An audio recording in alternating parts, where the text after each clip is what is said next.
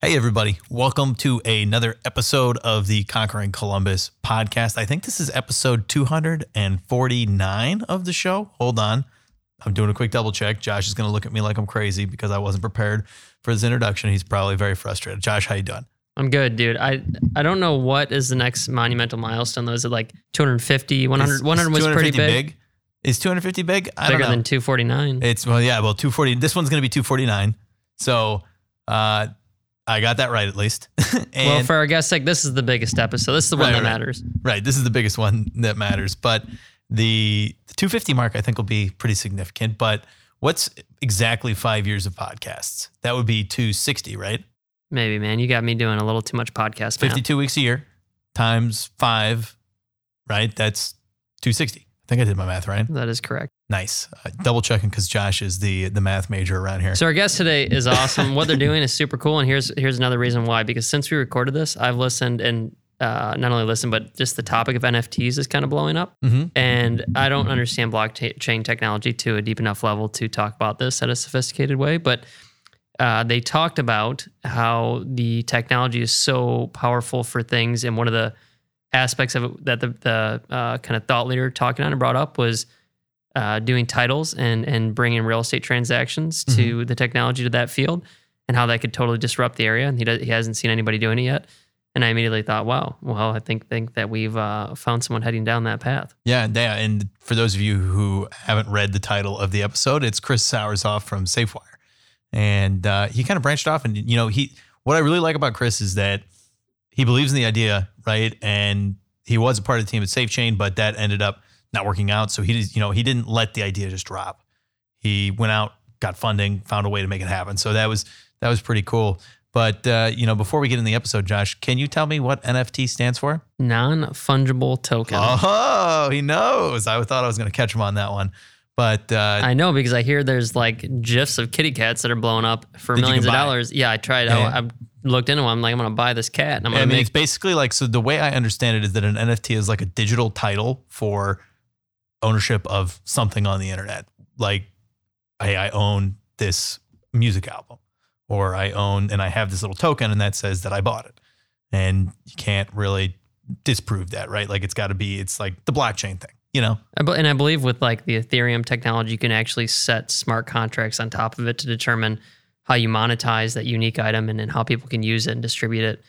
I'm probably butchering it a little bit, but it seems like some pretty powerful technology. This is the point where I realized that like 20 years from now, I'm going to be that old man going, I don't know what this is. I don't need to learn about it. But that being said, we're probably rambling on at this point. So why don't we cut it off here?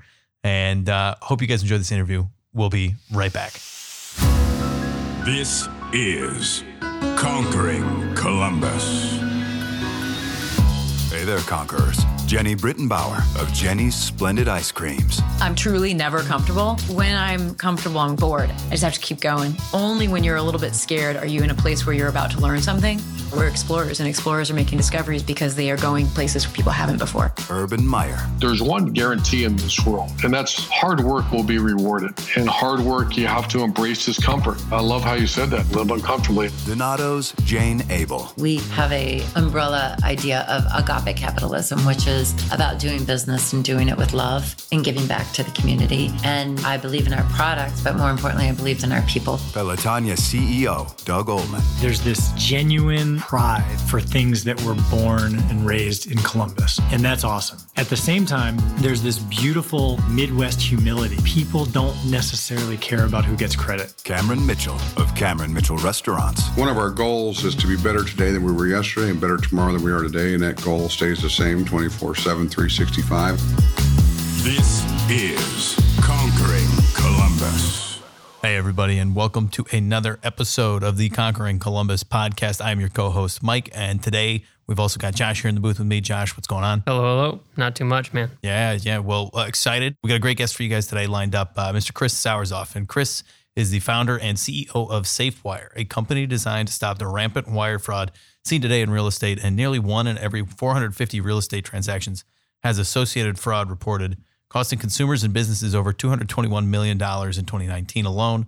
And Safewire is a software program that allows digital authentication of buyers and sellers in real estate transactions, eliminating the chance of fraud occurring. And prior to SafeWire, Chris was a part of the team at SafeChain.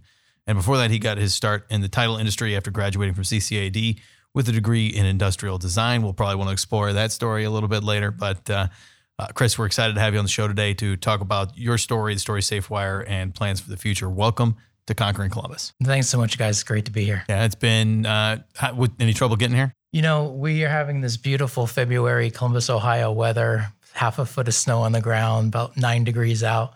It's beautiful. Yeah, my favorite, It makes you really appreciate spring. Right. I mean, that's why I chose to stay in Ohio after college. I said, man, those Februarys, that's the time that I really love Ohio. It's wrestling weather, right? That's right. It's wrestling weather.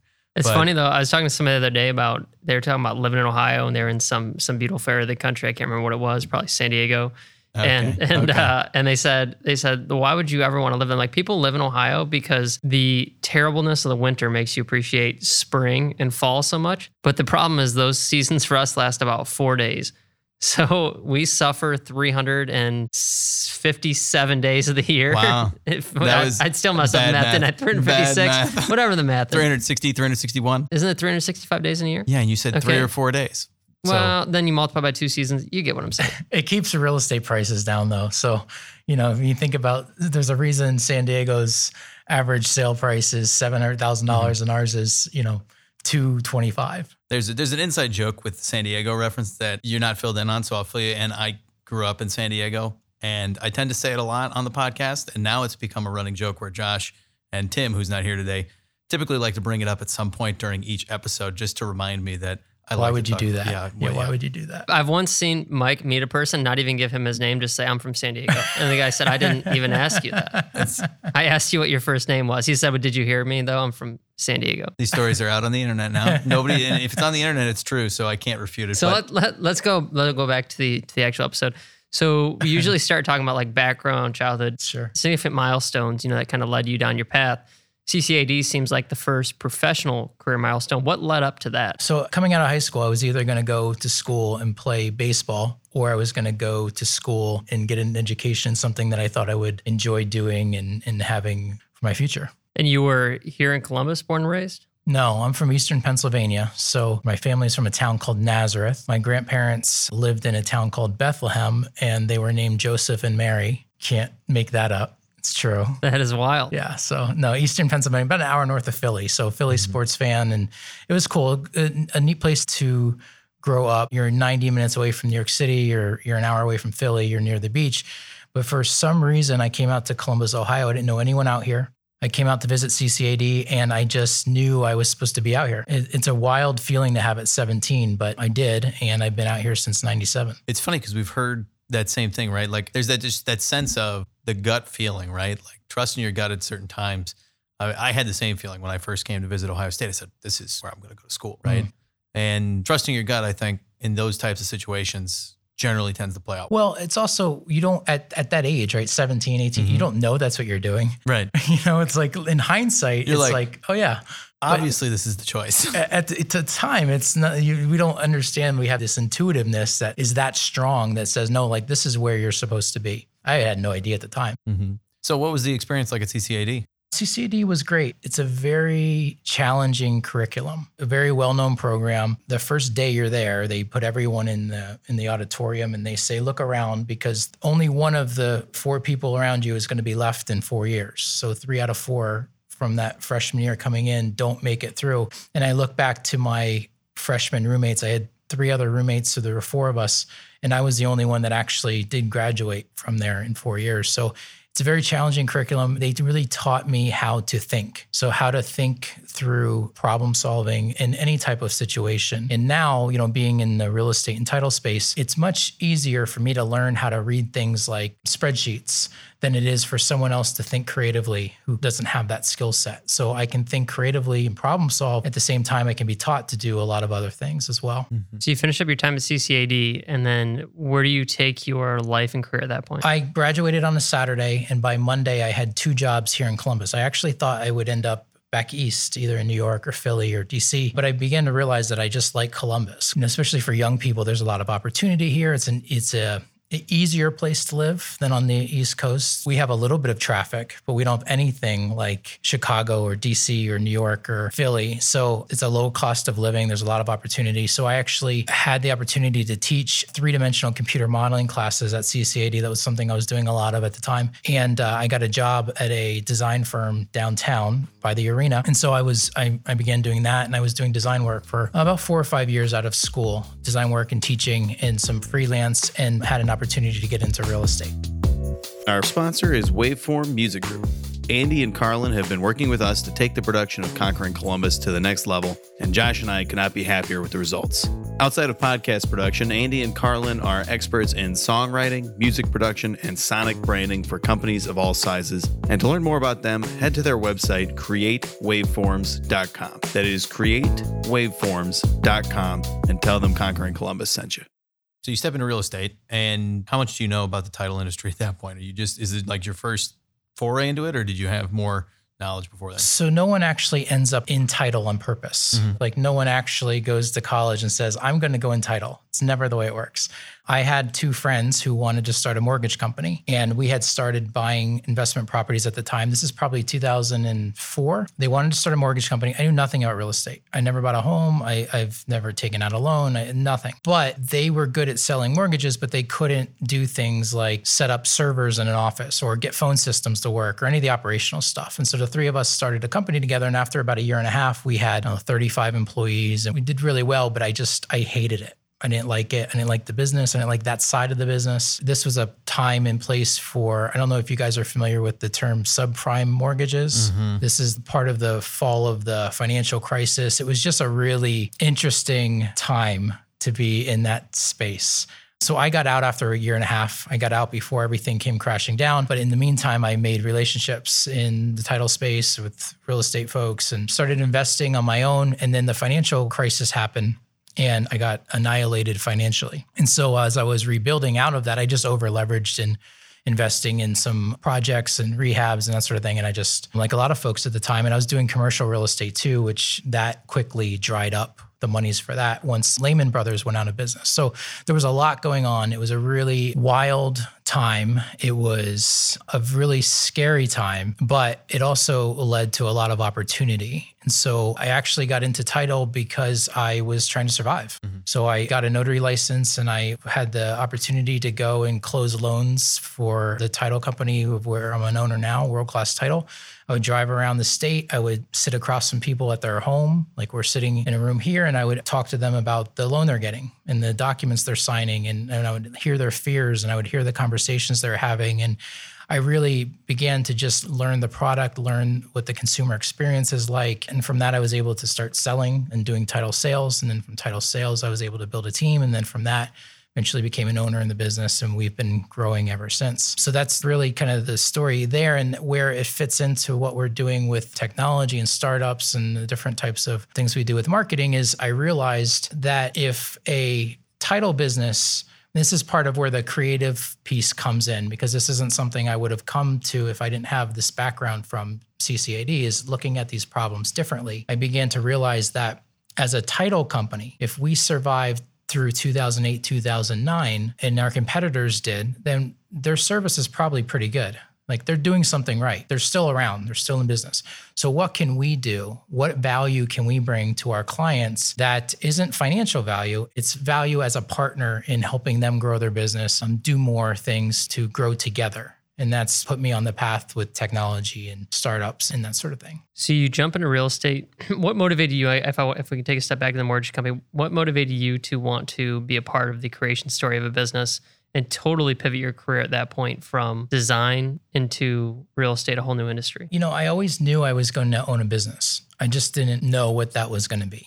And I don't know that you can inject that belief or inject that desire into someone or not, but I always had it ever since I was a kid, and I would shovel, driveways to make money when it's snowing out or cutting grass or whatever. I just always had that desire. And I knew at a young age that I was going to be working a lot in my life. And so if I'm going to work and I'm going to build something, then why would I build it for someone else? And so even if it meant that I didn't know what I was going to be doing, but if I was going to do something, I was going to do it for me. And so it took me just 3 or 4 years out of college to realize here was an opportunity where I could build something. And, just to have the ability to build something has value. Now, there's a lot of lessons in all of it, but that was something I just knew was important to me. So you start going down this title route and you're learning about the industry and the product. You kind of have this epiphany that in order to differentiate yourself, you're going to have to start adding some extra dimensions to the value chain and your relationships with your customers. How do you go about doing that? Where do you realize that you could add the most value? Do you create a technology product at that point? Yeah, I did. This was probably about 2013. And I just had this idea one day that, Facebook ads weren't really quite a thing yet, but Facebook was a thing. And so, agents were trying to develop their business and their marketing strategies and that sort of thing. So we started doing a lot of different types of social media marketing and things like that. But I had this idea that if we could create something that would help if you were going to sell your home,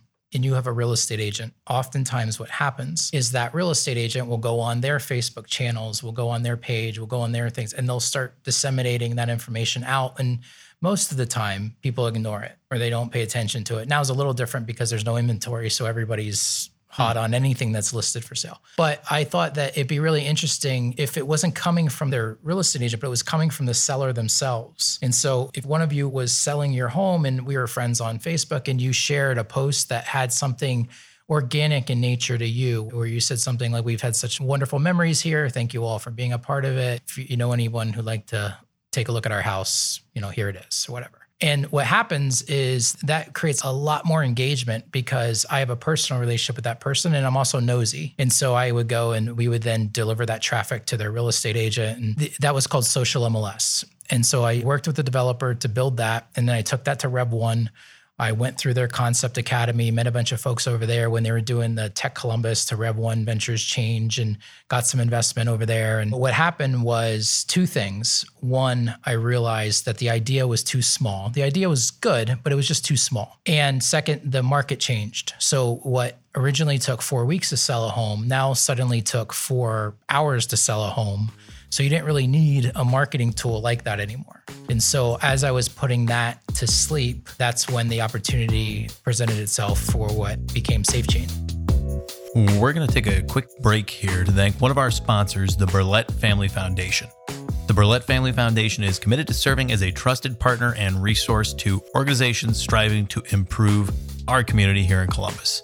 All right, let's get back to the episode. At this point, what became SafeChain was developed on a blockchain. It seems like to me that you seem like a curious person who really goes, you learn a whole bunch of different things throughout this process, right? You went from industrial design to real estate. And then when SafeChain comes around, now we're talking blockchain technology. How do you learn about all these different things throughout your day? Are you constantly reading? Are you constantly looking at things? Or is it just, hey, that seems interesting. Let's learn a little more about that. I would say I'm an avid learner. I wouldn't say I'm an avid reader, but I have an avid curiosity around things that spark my interest and things that I genuinely have a deep interest in. And then I have been able to figure out how to connect the dots and understand how that could be something that I could either use or it's something that I could invest in. If it's a technology, it's a stock, it's a person, it's a whatever. With blockchain, I had no idea what blockchain was in 2016. No idea what Bitcoin was, no idea what any of it was. All I was really looking for was a way to create better, smarter, safer real estate transactions. And so through that process and through Rev1, actually, I met our two co-founders. So there were three of us that co-founded SafeChain, and we all met through Rev1. And then,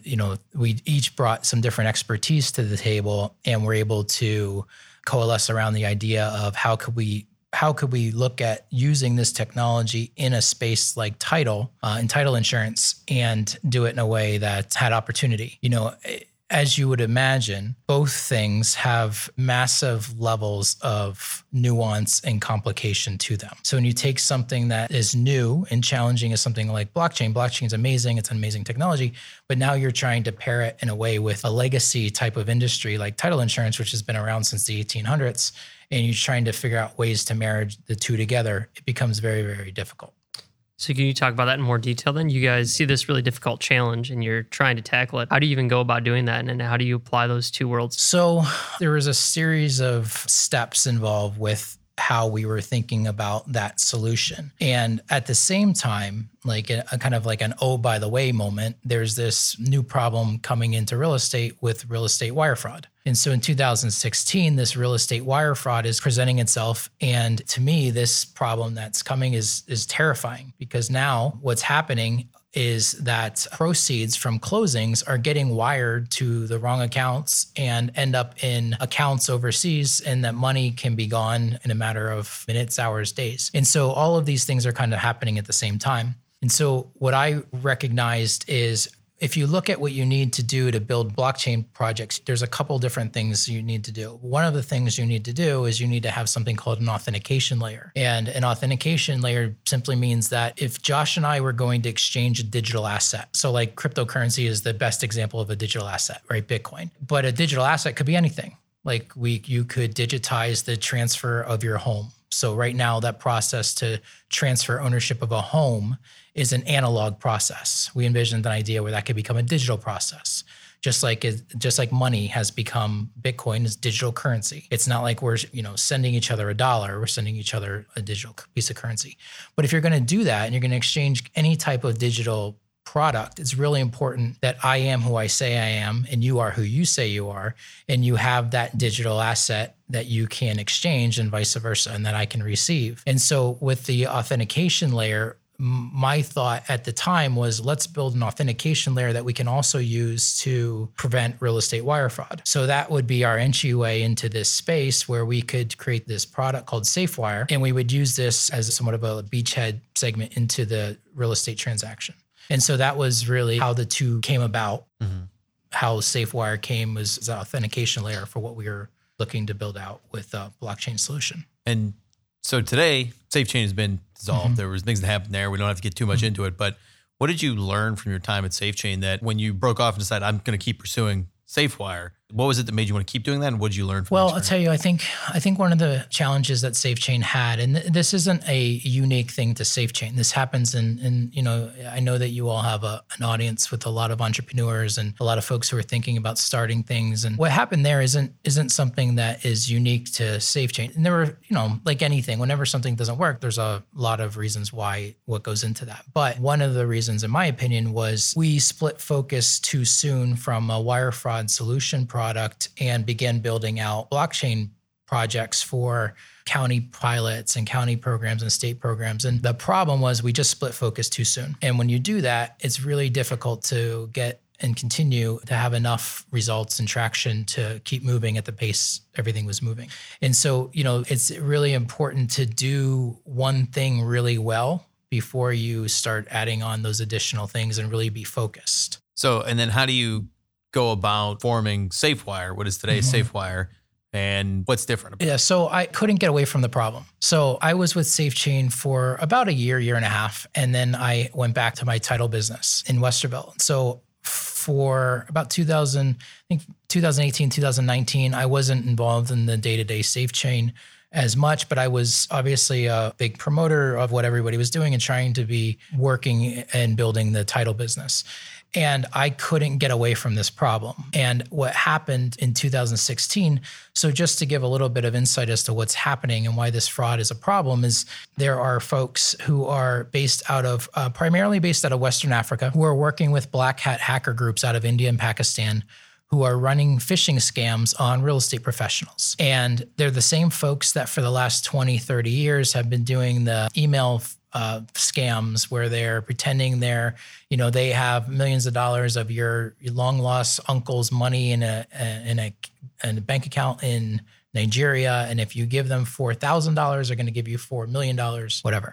Which is a phenomenal trade, honestly, if you could actually get them fulfilled. Yeah, and I'm happy to forward along some contact information if you want to. If you want to give it a shot. Yeah, maybe just a couple of them. It's kind of like buying a lottery ticket. Side conversation, but have you guys seen that video of James something? Is it the TED Talk? Yeah, there's a TED Talk. TED Talk have you seen that? Hilarious. Oh, so the guy, he says, well, all these spam emails everybody gets. Well, I decided, what would happen if I answered every single one of those? And it's basically just him just messing with the spammers over email threads, and he's going through the threads, and it is hilarious. You got to check it out. But terribly rudely butchered sorry. the most important part. You were talking about the actual problem, the value prop. So please continue. Yeah, on no, it's wild. It's wild to think that people actually fall for these things, but they do. It's a big problem and has been for the last 20, 25 years. And what I couldn't get my head around was how this all happened so quickly. And when you think about it, it makes sense why it happened so quickly, because the folks that were doing this are experts at moving money across the world in illegitimate ways. And so someone realized that they could pretend they were title companies or pretend they were real estate agents or pretend they were consumers, and they could work their way into these transactions and get proceeds from real estate sales sent to fictitious accounts. And they began doing that. And it scared the hell out of me because, one of our people could be having a bad day and all of a sudden they wire, $250,000 to the wrong account and, it's a mess. And that was happening more and more. So that was happening in 2016. Since then, title companies have gotten much better at protecting their transactions, and they're part of the transaction. So SafeWire originally built a product that we could sell to title companies, and we could authenticate that buyers and sellers are who they say they are where they say they are, they have access to the accounts where they want their funds to go to, and that sort of thing. But what's since happened is the problem has changed. Just like any good fraud, they've evolved just like the technology has evolved. It's a constant game of cat and mouse, right? So these guys now, once someone lists a home for sale and your information is on a portal like Zillow or Realtor.com, they now have your property address, they have your real estate agent, they have your information, they have everything they would need to do to wreak havoc on a real estate transaction. And so these guys now begin at the listing and they are trying to siphon funds from any place they can get in the transaction. So the reason they're able to do that is because the real estate industry has a ton of segmented data. So we have all this siloed data, and how we exchange our data often is through unsecured email. So you have mortgage companies that have their data, title companies have their data, real estate agents and brokers have their data, and how we exchange data is how they're getting us. So what they're doing is they're phishing real estate agents who are independent contractors. So if I'm a large brokerage and I have 100,000 real estate agents in my brokerage, they're all independent contractors. So I can't really force them to have sophisticated email configurations. Jim Smith has Jim123AOL.com for the last 20 years, the same password. Those brokers really can't resolve that and fix that. It's a problem. And so he gets phished. Now what these fraudsters do is they get into his email and they just watch. They're watching to see what's happening, and they're figuring out who his clients are. They're figuring out who the title companies are in the transaction. And they go in and they set up a forwarding rule from one of your client's emails. So any email that comes from your client will get moved out of your inbox, moved into a folder that the agent's never going to look at, will be marked as read. Same thing from the title company. They'll mark anything from a title company's domain and they'll move it into a RSS feeds folder. They'll mark it as read. And the real estate agent has no idea this is happening. And so they're just watching. And then what they do is when the real information comes through, they get it. They take out the actual wire instructions or the actual information. They manipulate it and they replace it and they put it back in. And next thing you know, that buyer or that title company has just sent $5,000, $50,000, $750,000 to the wrong place. And if the FBI has about a 4-day window to get that money back, after about 4 days, that money gets into a bank account in China or in South Africa or in Hong Kong, and it's gone. JME Hospitality, your hospitality design partner. JME Hospitality works with food service facility owners, operators, and development pros to improve the overall efficiency of customer experience and the profitability of customer operations. JME has been consulting in the hospitality operations space for over 45 years, providing solutions for schools and universities, healthcare institutions, hotels, resorts, and more. They also have extensive experience working within the design, construction, and manufacturing sectors. JME specializes in helping with a variety of different problems, including the COVID effect, redesigning the customer experience to protect their clients and the public during the pandemic. JME is passionate about serving the community you live in. They're doing this by supporting cancer research as well as youth outreach. And JME is offering a free consultation to all Conquering Columbus listeners. Just visit jmehospitality.com. That's jmehospitality.com and mention the Conquering Columbus podcast to receive your free consultation. So when you were analyzing this and looking at all of the different broken aspects of this entire process, was blockchain the first thing that popped in your head? Because the very little amount I know about blockchain, it's essentially, like an authentication system that allows you to verify without an intermediary that both sides do indeed have what they say they have. Does that solve all of the different data transportation issues in this process? Well, it has the potential to, but the potential to and the actuality of the two there's a large divide, right? And so my belief is we have to take a bit more of a pragmatic approach to what's happening right now. And what SafeWire has to do is be able to authenticate folks at day one of the transaction, not at day 91 of the transaction. So we have to get to consumers before fraudsters can. And if and when blockchain is a part of that, it's like we led with everything we did with blockchain. The problem is that people don't know what that means. And they don't quite understand how it actually works in with an existing ecosystem of legacy technology that's not going anywhere. So we really have to become a middleware and play with all types of different APIs and software products. And 99.9% of them don't have any type of blockchain technology built into them at all. And so you have no rails, you have nothing to set it on. But I think that there is an opportunity to, with that all being said, to do that sort of thing, to have that kind of technology in these platforms. Blockchain is like a transmission in a car, right? You're not going to buy a car because of the transmission. Now, it's cool that you have a great transmission and it works and you don't really have to think about it.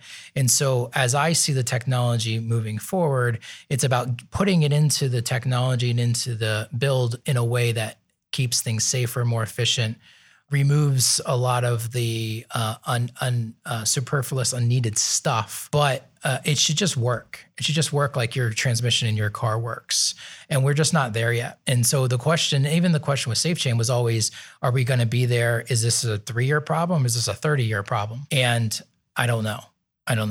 I think if I had to put money on it, I would probably edge more towards a 30-year problem than a 3-year problem. But with all that being said, the second reason I'm very passionate about this problem is because technologists always think that they can remove real estate agents in real estate transactions, and they can't. And real estate agents always underappreciate what actually technologists bring into the transaction and how they can make their lives easier and what technology can do to make them more efficient. So it's a pairing of the two, just like anything. Over 90% of consumers want trusted real estate professionals in their transactions. Like, that's just a fact. They just don't want everything else, right? And so what's happening, and what my fear is, consumers want real estate professionals in their transactions unless we can't keep them safe. So if, as an industry, we can't keep consumers' funds safe in a real estate transaction, collectively, we all have a significant problem. Like, Chris doesn't just have a problem. World Class Title doesn't just have a problem. The entire industry has a problem.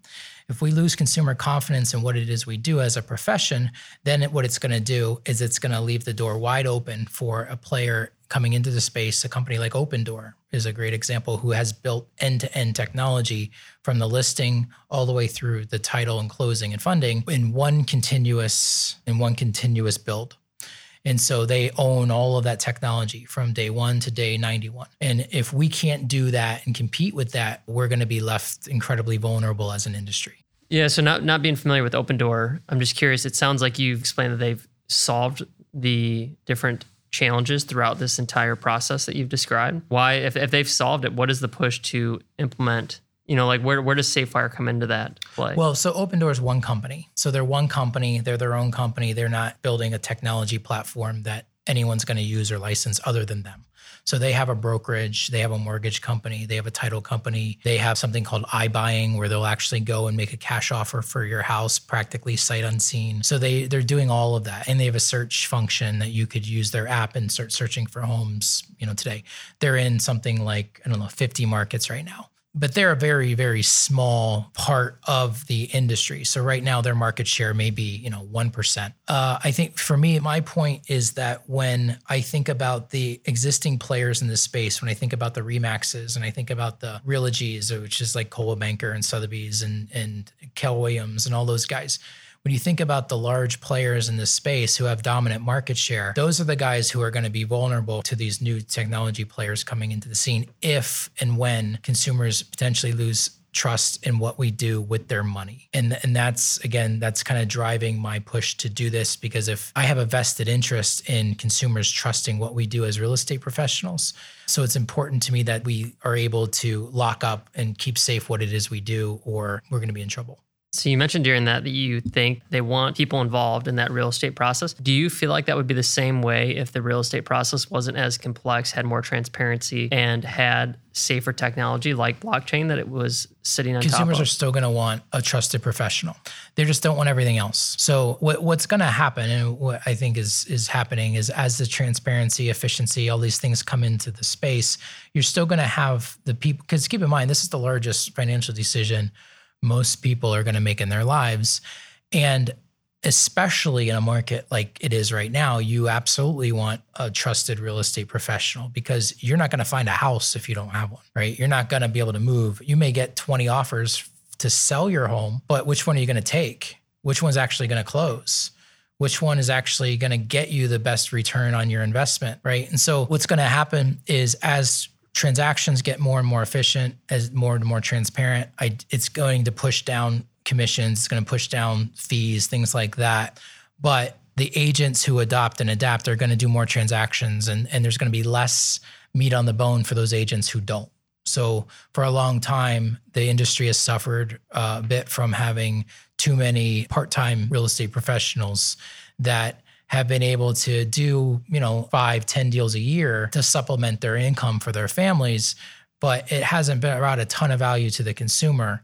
That stuff is going to go away because there's going to be less and less opportunities. There's going to be less meat on the bone as real estate professionals get more and more efficient and they're able to do more. So what does the team look like at SafeWire today? And how has that changed since you first broke off and created SafeWire as a separate company? So one of the biggest challenges, the initial challenge, was how do we take the technology from the existing team, and how do we take everything from the existing team that was winding down with SafeChain and move it to a team to ramp up with SafeWire? And so a little more context, last February is when myself and Pete Kite acquired the assets from SafeChain and moved them into this new venture with SafeWire. And one of the first things we did, the first challenge we had, was figuring out what does that look like? How do we make that transition? We were able to do that over the course of about 3 months, where that team that was winding down helped us get a new team ramped up and in place by summer. So we have about 20 right now, between full, part-time, and some consultancy type folks. Most of our core people are here in Central Ohio. So Phil Moorhead, who was with Beam Dental for a while, he was running a product team there where Beam uses smart toothbrush technology to deploy dental insurance products. And Toby Miller, who's another local dev, he's been a developer here in Central Ohio for the last 25 years. I met him through Kevin Mack. I don't know. Kevin's a pretty well-known guy around town. And Nicole Evans, who's a sales lead for us, was with me with World Class and has been selling SafeWire as part of what she does through her title sales with World Class for the last 3-4 years. So put a core team together, and then we've been supporting them. That was a significant lift, as you can imagine, taking all of that was there with SafeChain and figuring out what we were going to keep, what we were not going to keep, what we had to turn off, how we keep things moving, working, supporting existing customers through the transition, while not just to work at the end of the transaction, but to work it all the way through the transaction from day 1 through day 91. The other large change we made was we now use the product to deploy a warranty product that the consumer can pay for at closing. And so that's really how we're making our money moving forward. Is in the past, SafeWire had been really like a transactional type of service that a title company would pay for per use. We've completely changed that. And now we use the technology to deploy a warranty and eventual insurance products in and around the real estate space. And that's how we're structured moving forward, is using the technology to keep transactions safer and use it for warranty and insurance products to sell to consumers. Hey everybody, we're going to take a quick break here to talk about one of our sponsors, Hybeck. It's actually just me and Tim in the booth because, well, Josh is on his way over to the restaurant right now. So unluckily for us, we don't get any special treatment. I don't think he's bringing us back a pizza. I don't think so. I'm a little jealous. We love High Bank. I mean, I go there all the time. Their hot honey pizza they got going right now. Yep, that's what I was going to say. As soon as we had him on the episode, I called in before they even left and ordered it and picked it up on the way out. And it was the best. We're talking about the restaurant, but High Bank's a lot more than just a restaurant. They distill whiskey and gin and vodka. They've got all kinds of cool stuff. I mean, they brought in a couple of different options for us to try recently, and I really like this Midnight Cask. It's a mixture, I think, of whiskey along with a port wine, and it kind of tastes like a Manhattan, but it's like double the strength. If you haven't listened to the episode yet, listen to the episode. I mean, the story behind the organization is great too. So yeah, it's a bunch of local entrepreneurs that just have a passion for making good food and great drinks. They just launched a thing called the Whiskey Society too, which I joined. And if you really like booze, it's worth checking out. It pays for itself just in the entry fee, and then you'll get cards for drinks every month. They put on events. Right now they're on Zoom, but teach you how to make drinks, tell you what to use, why you use those things. It's definitely for the whiskey enthusiast. I've enjoyed my membership so far, that's for sure.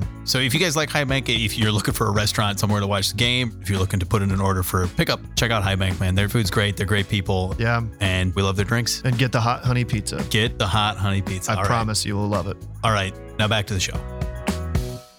What do the goals look like over the next 12, 24 months, 48 months, however far out long you guys are planning right now? We've just signed agreements with some large title groups that we're implementing and onboarding right now. So we're building some custom integrations with those folks. You know, it's similar to what Pete did with CheckFree. Was this product has to kind of fit in the cracks of what existing folks in this space already do. So we're not building a product where they have to change behavior. We have to fit into the cracks of what it is they already do and do it as much as we can under their brands, under umbrella underneath them, in a way where we're just supporting what they do and keeping them safe. So we're doing a lot of that right now. We're building a bunch of integrations and forming integration partners. We really have to be in that middleware space and fit in the cracks, just kind of workspace. So we're doing a lot of that right now. We have some different revenue goals and metrics. I don't know that we're going to be out this year fundraising at all. I don't anticipate we will. It could change, but right now we're in a good place where we are able to be heads down on the product and our clients and really building a great experience that keeps things safer moving forward.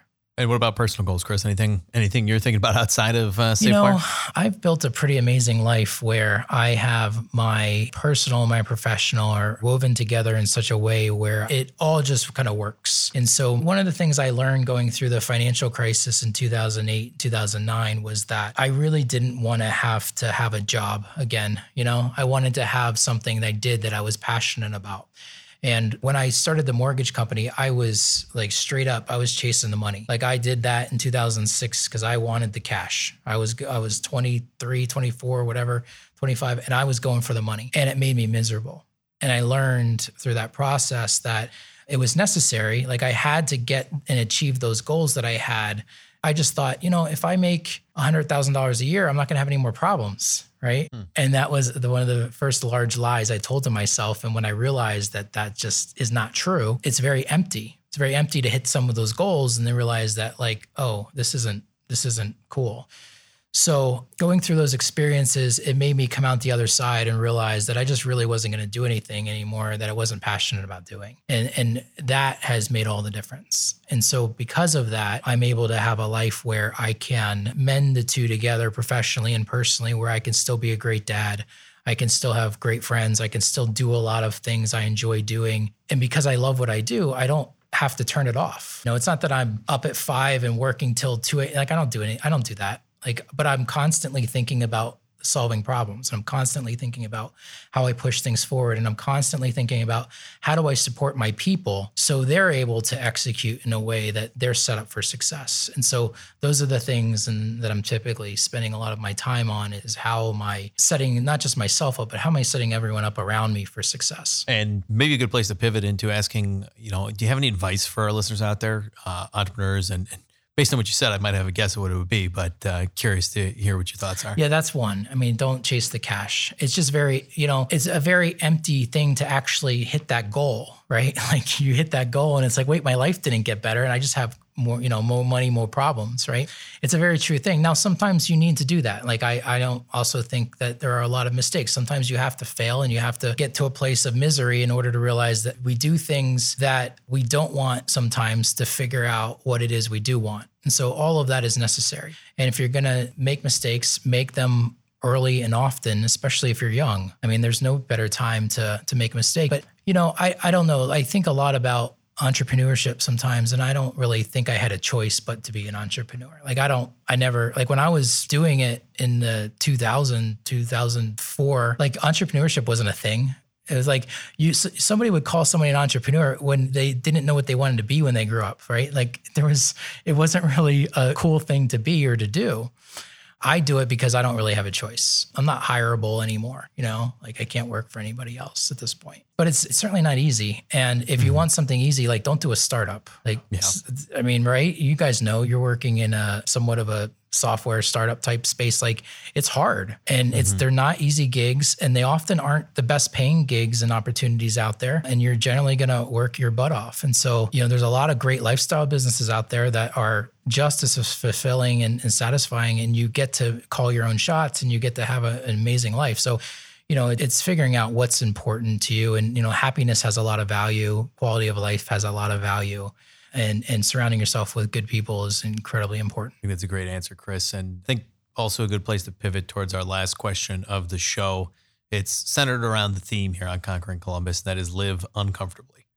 And without telling you too much about why we chose that particular phrase for a show about entrepreneurs and business leaders, what do you think of when you hear it? How does it apply to your life? You guys had sent me that question a few days ago and I was thinking about it, and actually was thinking about it in the context of you can't be uncomfortable forever. Right? Like the idea of living uncomfortably, is constantly be growing, constantly be out of that comfort zone. So you're learning new things. But like I think of it in the terms of like we started this show off with the weather, like the seasons, right? There's a season for everything. And sometimes it is important to be uncomfortable. Like right now you walk outside, it's uncomfortable, right? It's uncomfortable, but that uncomfortability is important because it allows us to maybe take a step back and breathe a little bit and get ready for what's coming next. What seeds are we planting? For me, like this is a busy time traditionally for our title business because we would be planting all these seeds for spring, getting ready for spring market. And so we'd be doing all kinds of outbounds and that sort of thing. So the idea of constant uncomfortability, for me, I have to be careful because it also goes into that mindset of the nonstop hustle culture, right? And eventually just breaks. People make it look cool, but it's incredibly difficult to sustain over a long period of time. And it leads to a lot of things like burnout and frustration and undesirabilities. So, I think it's a great concept to constantly be growing, constantly learning, but it's okay to also take a step back and breathe and recognize like what's working and what isn't working and how do I adjust and move forward in the right way. Balance is definitely important, Chris, and I think that's a great answer. Thanks so much for joining us today. It's been great talking to you. Yeah, I really appreciate it, guys. Thanks so much. Yeah, and Conquerors, if you guys enjoyed that episode and you want to hear more interviews just like it, make sure to hit that subscribe button down below. We appreciate you tuning in every week. We'll talk to you next week.